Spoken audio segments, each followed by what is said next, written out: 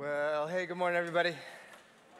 Good to see all of you guys. If this is your first time here at Hill City, my name is John Wagler. I'm part of this team, and just grateful you are here with us.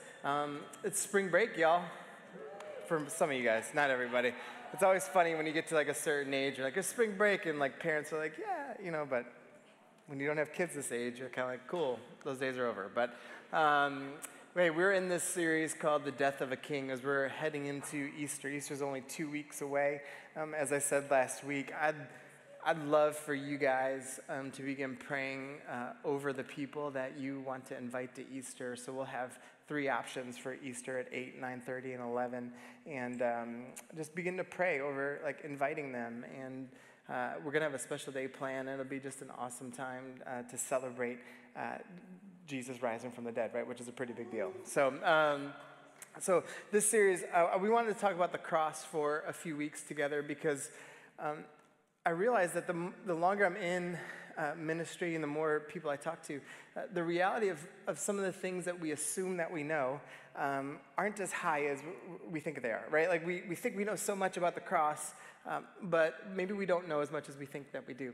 And so I wanted to take a few weeks to talk about that. And because here's the reality of the cross. It is like all throughout culture and has been for such a long time. When you look at things like artists in the 1200s and stuff, I was looking at different paintings and renderings of just works of the cross.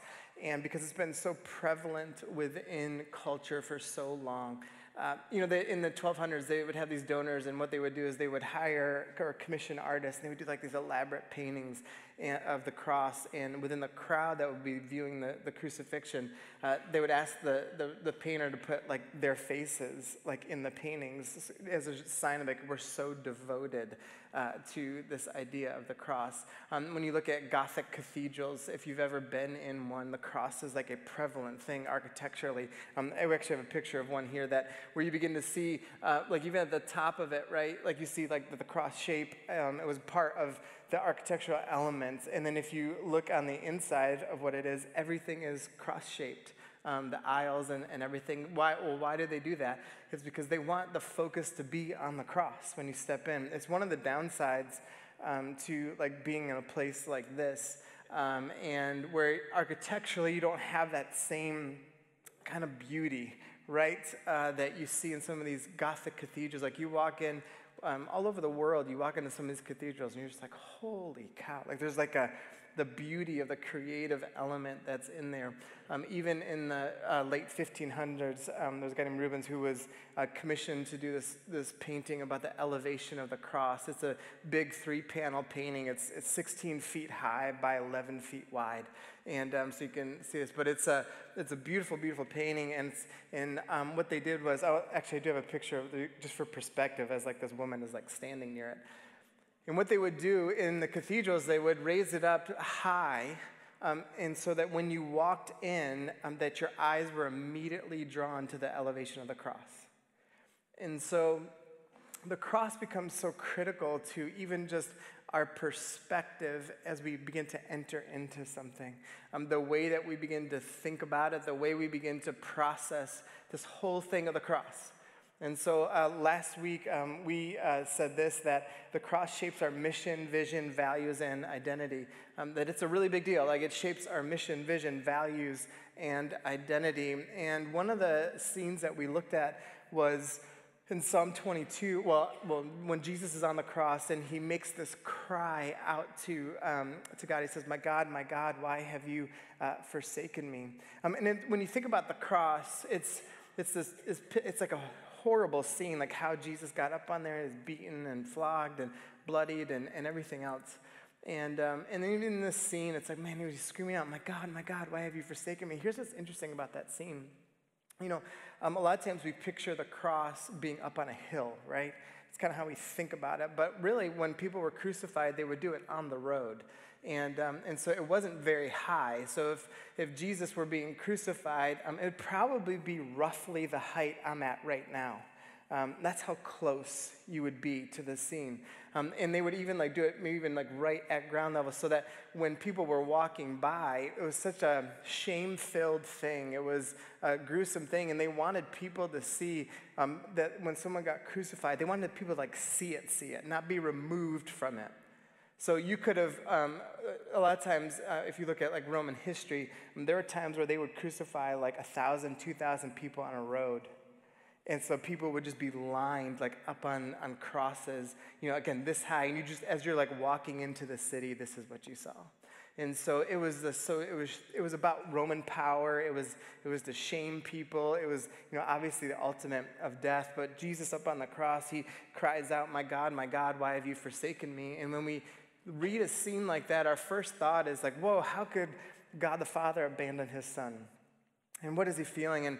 And a lot of times people have a hard time with that part of this crucifixion scene because it just doesn't seem right. I've heard some people phrase it as like, it feels like spiritual abuse, basically, what God the Father is doing to his son. But we miss out on the little nuance of that part of the story. As I shared last week, that when it came to the Bible and Scripture, they didn't have chapters and verses. And so they wouldn't have said, hey, that's from Psalm 22. The way that they would go about in reading any scripture of the Old Testament at that time, they would make a line. So if they were saying like, hey, we want to talk about this psalm, they would quote a line from the psalm, and then they would draw your attention into what it means. And so that you knew what psalm you guys were going to recite together. And so in this one, when he says, my God, why have you forsaken me? On the front end, it feels like, whoa, this huge thing is happening, but really what he's doing is trying to bring their attention to what Psalm 22 says. And so I brought that up last week, but I wanted you to see a couple of the verses from this psalm because it's such a big deal. In verse 3 it says, yet you are enthroned as the Holy One. You are the one Israel praises. In you our ancestors put their trust, and they trusted, and you delivered them. To you they cried out and were saved. In you they trusted and were not put to shame. So see what he's doing here. He's like, this is in the most shameful position. He's quoting a psalm that talks about, my God delivers and will not be put to shame. And in verse 24 it says, for he has not despised or scorned the suffering or the afflicted one. He has not hidden his face from him, but has listened to his cry for help. So even in the, my God, why have you forsaken me? It's like, no, God is listening. He has not forgotten him. He's with him in it. Verse 27, all the ends of the earth will remember and turn to the Lord, and all the families of nations will bow down before him, for dominion belongs to the Lord, and he rules over the nations. And so you can begin to see that even in that part of the scene, it's like, whoa, he's just quoting this psalm, and a lot of the people there seeing it would have like known exactly what that psalm said, because they would memorize. And so they would have been thinking about, whoa, what's really in Psalm 22, it's like, yeah, that line, my God, why have you forsaken me? I cry out, and that piece is there. But there's all these other things in that psalm that are there that talk about you can trust God. He's going to deliver. He's going to save. That this isn't the end of the story. And so it's a big, big monumental thing that Jesus is doing here up on that cross at that point. And so through the cross, what we see is sin being defeated. And now, why was it defeated? Because Jesus only died for a hot second, right? Like he was like dead and then he rose again. And so we begin to see like, oh wait, at the cross there was something significant that truly was happening. And we can't separate the reality of sin from the cross. A lot of times here in modern theology, what can end up happening is people don't want to talk about sin so much. They want to try and separate the reality of sin from the truth of the cross, which is very problematic because the Bible doesn't do that. And so let me give you an example here. In 1 Corinthians 15, Paul, who was one of the forefathers of the Christian faith, he writes this letter to the church at Corinth, and he wants them to remember something significant. And he says, for I delivered to you as of first importance what I also received, that Christ died for our sins in accordance with the scriptures. And then he was buried, right? So he died, and then he was raised on the third day, which is what we celebrate at Easter. And so we begin to see that even within Scripture, it's like this is a very pivotal thing, that you cannot separate the reality of sin from what was done on the cross, that these two things are coinciding with one another. Jesus does something fascinating, too, when he begins to talk he's got his disciples around him, and his fame is starting to grow, and his disciples are starting to ask a bunch of questions and are trying to figure out what this stuff is all about. And there's this really big moment that it begins to like this kind of shifting moment in the Gospel of Mark, but even in Jesus' ministry, and he begins to talk to his disciples, and it's a powerful like little teaching that Jesus does, because he says this: whoever wants to be my disciple must deny themselves and take up their cross and follow me. So I want you to remember this part, because we're going to come back to this at the end. So what Jesus is saying here is that in order to actually follow him, you have to take up your cross. If you aren't willing to take up your cross, then you aren't actually following him. So it's a big thing. It's a really, really big thing, right? So now the question is like, what does it actually mean to take up your cross? And we'll talk about that today. But he says, forever who wants to save their life will lose it, but whoever loses their life for me and for the gospel will save it. What good is it for someone to gain the whole world yet forfeit the soul? So he's saying here, what good is it for someone to get all the power they could possibly get, but yet forfeit their soul? Or all the leverage, or all the wealth, or all the things this world has to offer that are all going to go away? What good is it for you to do that? Because here's what you'll do. You'll forfeit following me. When your whole mindset is like, those are the only things that I want.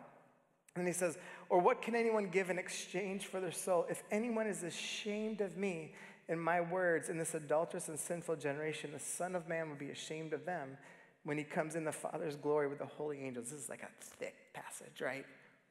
Here's what he's saying, like, if anyone's ashamed of me, meaning like if anyone says like, oh, I don't want what Jesus taught, and I don't want that kind of kingdom of God, I'd rather shape the kingdom how I want to.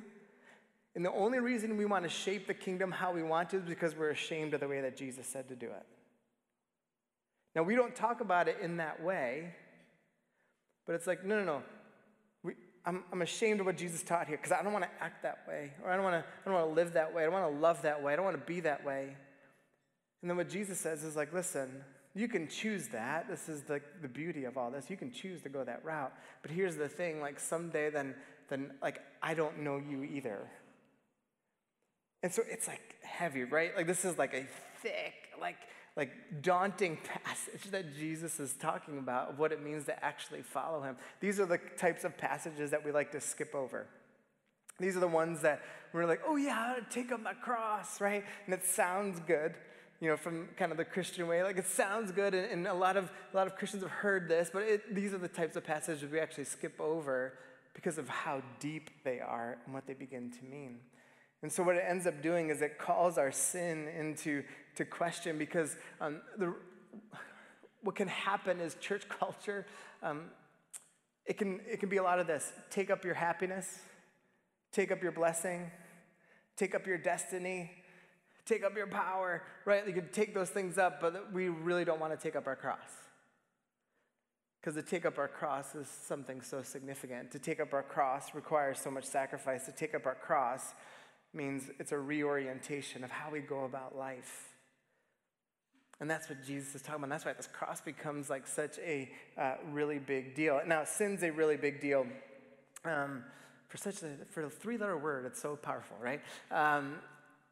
When we think about sin, so the Bible lists some different sins, right? There's a bunch that they list. So the Bible would call like gossip sin, right? So we'll just do this all together. So the gossip is called what in the Bible? How many of you guys have gossiped? All right. The Bible calls lying what in the Bible? Have you lied? The Bible calls lust a what? Have you lusted? Right. The Bible calls unrighteous anger a what? Has that ever happened to you? The Bible calls being self-righteous and judgmental a what? How many of us have done that? And so we see like the reality of sin. We see how it begins to work in our lives. And what's interesting is so often we only concentrate on the personal side. But the Bible actually talks way more about the communal side. How many guys have been a part of or participated in slavery? The true answer is basically all of us. Here's why, and this is how sin works, and this is what happens communally. If you've bought chocolate at any point in your life, you bought it from a company that actually enslaves people. Why does that happen? Because of sin. And so, this is why like fair trade became a thing and all that stuff, right? What are they addressing? They're addressing sinful actions of people. If you've bought things from companies that pollute the earth, what have we communally participated in? Sin. Because we're supposed to care for God's creation. And when we don't care for God's creation, it's a sinful act against God. And so we start seeing like the pervasiveness of sin. We start seeing in things like war, right? Why does war happen? Listen, the idea of like people having to go to war to protect certain things, I'm not talking about that, but why does war happen on the front end? Sin. And think about this, what happens to people even in the context of war. Like when say, I just use this as an example, like say we were at war with someone, we care a lot about American casualties, right? Which we should, of course. But we disregard the people we're fighting against. Is that the way Jesus taught us to think and act? No. So we see what sin can do in us, right? And even sometimes it feels okay. But we, man, the sin thing, like, whoa, it's a really big deal. And we see the way it rears its ugly head everywhere, and why the pervasiveness of sin that ends up happening is the reason why we miss out on it or don't understand the depth of it is because either we choose to be ignorant to it, or we've become numb to it because we accepted it. And so we've got to feel this. We've got to feel the depth of our sin. We've got to see it and understand it, right? Because if we don't, we'll never understand the cross. We won't understand the depth of it nor the beauty of it. And so here are a couple other things with sin. You guys might be feeling like, whoa, we've talked about sin a lot these last couple of weeks. Yes. So here's what I want us to do today, though. We need to see sin out of God's eyes, not our own. And this is really the crux of it. Too often, we pare down sin so it's comfortable for us. We make it digestible for us because we don't want to really come to grips with the reality of what it's doing in our lives. And listen, every single person in this room, including me for sure, we all sin, we all fall short. And we've got to stay sensitive to this, and we've got to understand what it's doing. And we've got to think about it in the right way. You know, the Bible actually talks about sin in a very cosmic way too. You know, it isn't just the individual little sin. It actually talks about a more cosmic thing that's working throughout culture and throughout the world.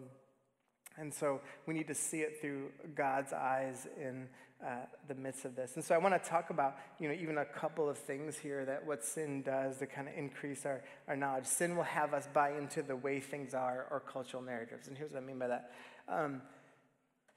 You'll hear people say things well, I mean, it's just the way it is in our country. Or it's the way it is here. Or it's the way it is over there. Or boys will be boys. Or man, you know how girls are. We have this language of justification of things that aren't right. And what's behind all of that is an acceptance and buying into well, this is the way sin works, and so we'll just kind of go along with that. And we just got to get on, it's just the way it is. We got to do that. You guys heard me say this before, it was I understand this, so I'm not even saying that there's a way around, well, there is a way around this, but I understand where this thought comes from, when you hear people say well, it's the lesser of two evils. And we accept that, which is it's a weird thing, isn't it? Because here's what we're saying. that evil is just not as bad. But we're accepting evil. And I understand where it comes from. Like, I get it. But it's just a weird concept when we begin to like approach some of this stuff. And we kind of buy into things and we accept things the way they are. And what happens in the midst of that is like that's when we get duped. That's when we get confused. That's when we get played, you know, and people like leverage and market things and try and build fear and everything. Like all that stuff. It's like, how does that happen? Well, it's because we've bought into cultural narratives. We've bought into just the way things are, mentality. And the cross, actually, we'll see this at the end, like the cross makes us or should make us like be repulsed by that thinking. It really should. One of the things I wrote down with this is if our obedience is to cultural narratives rather than the cross, then what we worship resides there as well. So if you think about it that way, that like, man, I'm so concerned with cultural wars and cultural things and buying cultural narratives. And it's like, if that's what shapes me, so if like I get shaped by fear, if I get shaped by anger, if I get shaped by all this stuff, and what ends up happening is that's where my obedience is going as well, because I'd rather obey the laws of the land or the cultural narratives, then what that means is like my worship is going there too. And we can all fall prey to that. And so it's important to start thinking through, like, whoa, are there things in my life that is a reality? Do I feel that pull in that direction? Because that's what sin wants to do in our lives. And so I actually think one way that we see this, and you might think this is crazy, but we actually see this in Scripture. I think like the church is going through a reckoning right now. Like when I say church, I mean like whole world church. Like it's going through a reckoning. And we should be very thankful for that. Sometimes people are like, oh my gosh, what's happening to the church? I'm like, no, this is actually like a beautiful thing. Like the church going through a reckoning and God pruning what he needs to prune is a really, really healthy thing. What's interesting is I think he's using the world to bring the reckoning. Here's what I mean by that. The world around us is calling us out of the hypocrisy and the self-righteousness of the church more than the church is actually calling itself out. And so the reason that can happen is because the church got on the wrong path. I'm not saying everyone or every Christian. I'm just saying just in general. They got on the wrong path. And so the world is like, why are you on this path with us? You shouldn't be there. You shouldn't do that. And it's just calling it out. And we've seen this in multiple ways over the past 5 years in particular. And it's like, man, church is like, that shouldn't be right, that should be right, that shouldn't be, you shouldn't be here. But too often, Christianity is. And so, well, why is that? Because we've kind of gotten roped in and duped and confused and going down the wrong path and seeing like, whoa, I'm really bought into cultural narratives and the way things are. Here's what else sin will always do. Sin will always be tempting, deceiving, dividing, and coercing. It will always be tempting, deceiving, dividing, and coercing. I'm not saying to be tempted is a sin. I'm saying what we will see is sin is always trying to tempt us into action, okay? But what we see is what sin will always do is be deceiving, dividing, and coercing. Tempting, deceiving, dividing. So let me ask you this. When you look at the world around us, and we'll just take our country because that's easier. But when you look at our country and the way things are in leadership in general, doesn't it feel like that? We're not coming together. We're not having fruitful conversations. What is it? It's about division. It's about coercing, right? It's about deceiving one another. One of the ways that I think this can happen, and I think like an interesting way to think about this piece, because it's so normative. It's really easy to blame other generations for things, except your own. You know, I'm a Gen Xer. Like how many other Gen Xers do we have in here? Yeah. Man, not a lot. But we kind of get off scot-free a lot, y'all. Like we just kind of hover in no man's land all the time. Everyone talks about the boomers. Everyone talks about the millennials and the Gen Zers, right? And the Gen Xers are just like, like we're just in the middle doing nothing. But it's easy to blame other generations, isn't it? This is what sin will do. This is what sin will do. You blame other generations for the mess. And then you don't confess and repent of how you're actually being a part of it. And so you become self-righteous, judgmental. That's what happens. And so, like, every generation is a problem or has a problem. Like, the older generations did screw things up. They did things right too. But they screwed things up. And guess what? To the younger generations, guess what you're doing right now? You're screwing things up. You're setting up the next grouping of generations to be like, why? In the same way, Gen Z and younger millennials in particular are looking at older generations and be like, why did you do this? Why did you do this? Guess what's coming for you guys? The same thing. But why do we do this? You see, what's interesting in Scripture, there's a lot of passages, in particular in the Old Testament, where generations and groupings of people are supposed to confess and repent of what happened before them. God actually calls this out in people all the time if you read through the Old Testament. It's a big process because here's what you end up doing. Have you ever heard of generational sin? That doesn't just automatically it doesn't automatically happen. The reason why generational sin happens is because no one steps in and confesses and repents, meaning confess and you repent. And what all repentance is saying this, like, I no longer want to do what I want to do. I want to do what God wants me to do. Like, that's repentance, right? So you're turning away. You're actively doing something else. And the reason why God says, hey, generations before you did this, I want you to step in and do this is because generational sin happens when people don't step in and be like, no, we want to confess what happens. We are repenting of that, and we're turning and doing something else. If you don't do that, it just spins on itself. And so even right now, like, I've been a part of a couple of different scenarios, and I've heard some like powerful stories, but I've been in a couple of different scenarios where even in our city, right, we're at like the hub of slavery in our country and racism. So we've been a part of a couple of different things where it's been like, hey, we want to confess and repent of the demonic nature of racism that is the underbelly of the city, that still has a stronghold, that still tries to manifest itself. But the way that we have to do this is we have to confess of what has come before us, repent of it now, and be the people of action to do something different. That's how you break it. And so, but what sin do is like, no, just keep it normalized. And let me help you continue to coerce and tempt you and divide you and deceive you in it. And so what happens when we buy into it is like, well, I don't need to do that. I don't need to be a part of that. I don't need to do it. It's like, that's what sin wants us to think. So we become numb and ignorant to it. Never forget this part, that sin is what put Jesus on the cross. Sure, people put him up there, but sin is what actually got him there. So when we think about all of this in totality, then here is one way to think about it. To be in sin is to be disconnected from the freedom of Jesus and convinced your false self is the best version of who you are.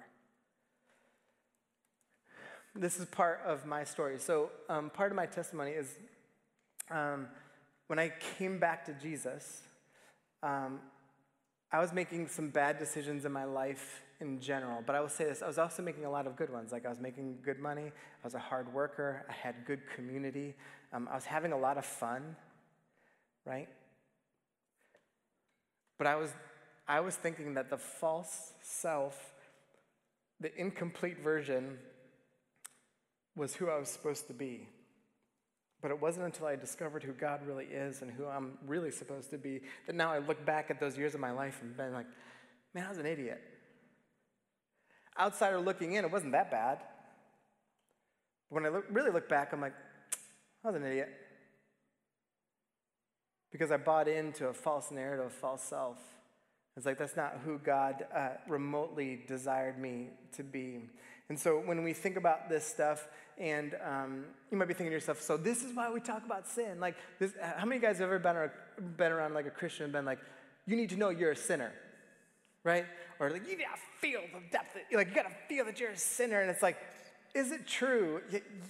Yes, it's true that we're all sinners. But the focus shouldn't be on the sin, it should be on the cross and in our Savior. And it's a way that we begin to think about this stuff differently. So then what ends up happening is, like, conversationally, even with the cross, we start thinking, like, yeah, but did Jesus really have to die? Or did Jesus really have to go up on the cross? And here's why I want to just, like, why I've taken so much time to talk about sin these last couple of weeks is because here's the truth about sin. When you think about it at its worst, it is shame, separation, and death. Like, that's the worst of sin. It's the worst of it. It's shame, it's separation from who you really are, separation from God, separation from people, and then death. And so get what Jesus does on the cross. The most shameful thing that was a part of that culture, Jesus goes into it up on the cross. The feeling of separation from his closest people, separation from, like, his own divinity to some degree, the separation from the understanding and feeling and absorbing the weight of sin. You feel that separation from who you're supposed to be. And then death. So Jesus goes into all the worst that sin has, Jesus went into it. And then he overcomes it by what? Being raised from the dead. And so why did Jesus have to die? Is because he had to go into the very worst components of it to defeat sin at its worst. Because every single sin requires some kind of cost. And so at its worst, he had to match it and then overcome it. And so that's what we see in the cross. And that's why all of a sudden it shifts, that we see the depth of sin, but we see the beauty of the cross. So that's why it reshapes everything about us. That's why it reshapes our vision, our mission, our values, and our identity. But here's the thing. We need to think about this part too, because I want us to understand. Here's how we think the Bible teaches about sin. We think it's this: sin, repent, then you get grace, then you're forgiven. Right? That's typically how we think about it. And sometimes even how it's taught within church. It's like, it works. You're a sinner. You need to repent. God will give you grace. Now you're forgiven. But the Bible actually teaches this: grace, sin, you're delivered. Then it's repent. Then you get grace again. It's a whole different way to talk about it. And let me use this in my life. As I said, there was a lot of my life I was having fun. I was making good decisions, making good money, blah, blah, blah, all that stuff, right? I didn't realize where I was at till I understood what God's grace really was. You are not aware of your sin to understand his grace. You're not. Until you understand the depth of his grace and the amount of grace you receive, you will never understand sin. Because this is when people, maybe you've said this, maybe you're saying it right now. No, I'm good. I'm good. It's not that bad, I'm fine. What I'm doing is not that bad. Like, it's fine. What is that? You don't understand the fullness of God's grace in your life. When you begin to see the depth of grace, the beauty of grace, and what happened on the cross and resurrection, you understand, whoa, I can't fathom that. Then you begin to see, like, whoa, look at my sin. And then when you're working through grace, here's what happens. It's like, whoa, I understand my sin, but I want to be delivered from this sin and freed from this sin. And so here's what I'm going to do. I'm going to confess and repent of this sin. And then when I confess and repent of this sin, guess what you get on the backside of that? Grace again. Because we're all on a journey and we're not perfect. And so it's important then to see, like, whoa, when I begin to understand the cross, it's like unbelievable the grace that happened up on that cross. And so then that allows me to realize the depth of my own sin, the depth of sin in reality, and I want to be delivered and freed from that. So I do want to confess and repent of it, because then I know I'm going to need grace again because I'm a work in progress. And it changes the way we think, and that's why it becomes so pivotal to us understanding the truth of who Jesus is in the midst of this. One way to think about it is this way. We won't become aware of our sin until we appreciate the beauty of grace we find in Jesus. We won't become aware of our sin until we appreciate the beauty of grace we find in Jesus. So we repent out of grace, right? Not out of guilt. So I will never try to make you feel guilty about something. I want to point you to the grace and hope of Jesus on the cross and his resurrection. And my hope is that then we begin to understand our sin. Could I make you feel guilty? That's not hard. It isn't. I was in sales for a lot of years. I can sell it. I could easily make you feel guilty, but that doesn't change anything. What I want you to see is the beauty of his grace. Because if you can just see the beauty of his grace, you will realize the depth of your sin. And you'll want to be freed from it.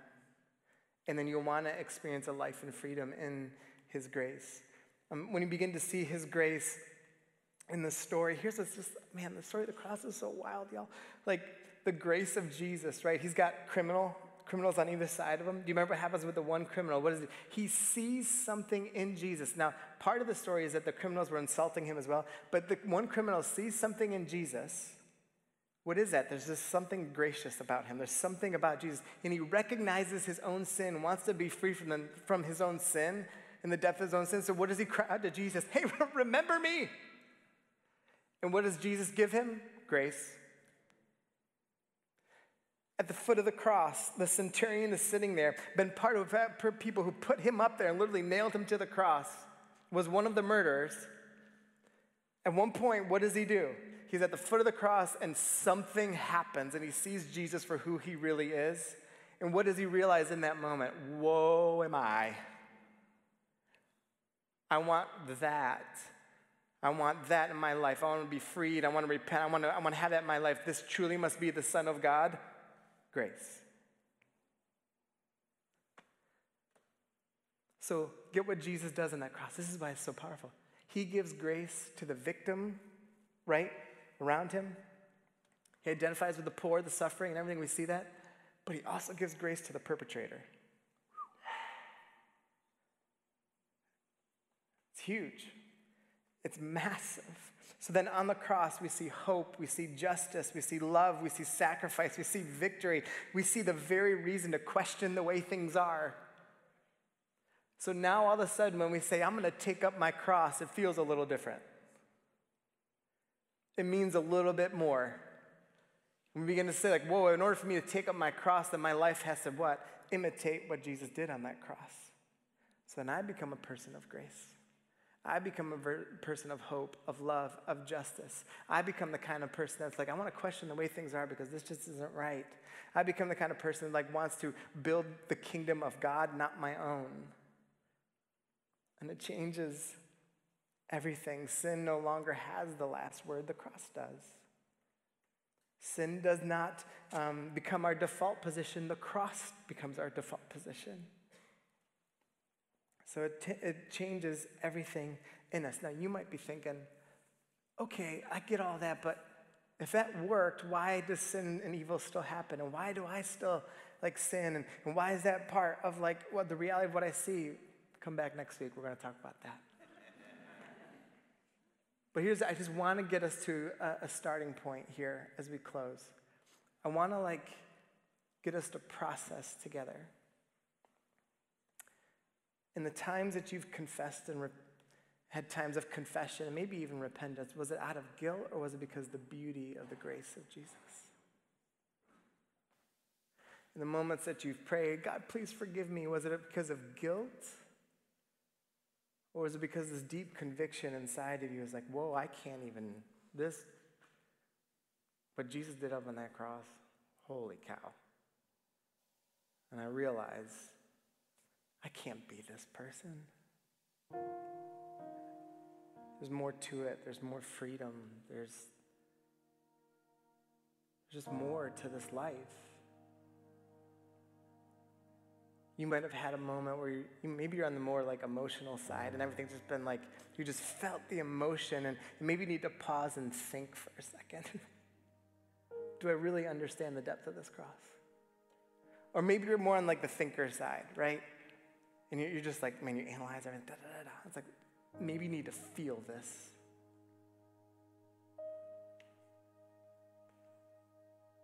And what it could mean for your life, your relationships, your perspective.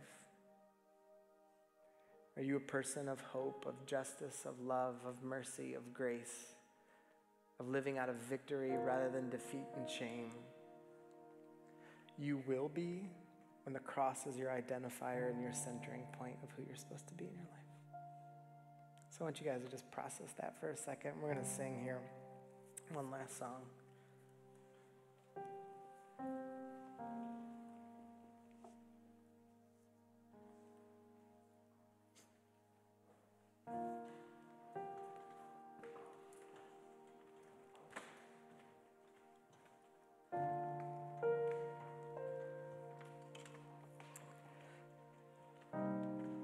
So God, this morning,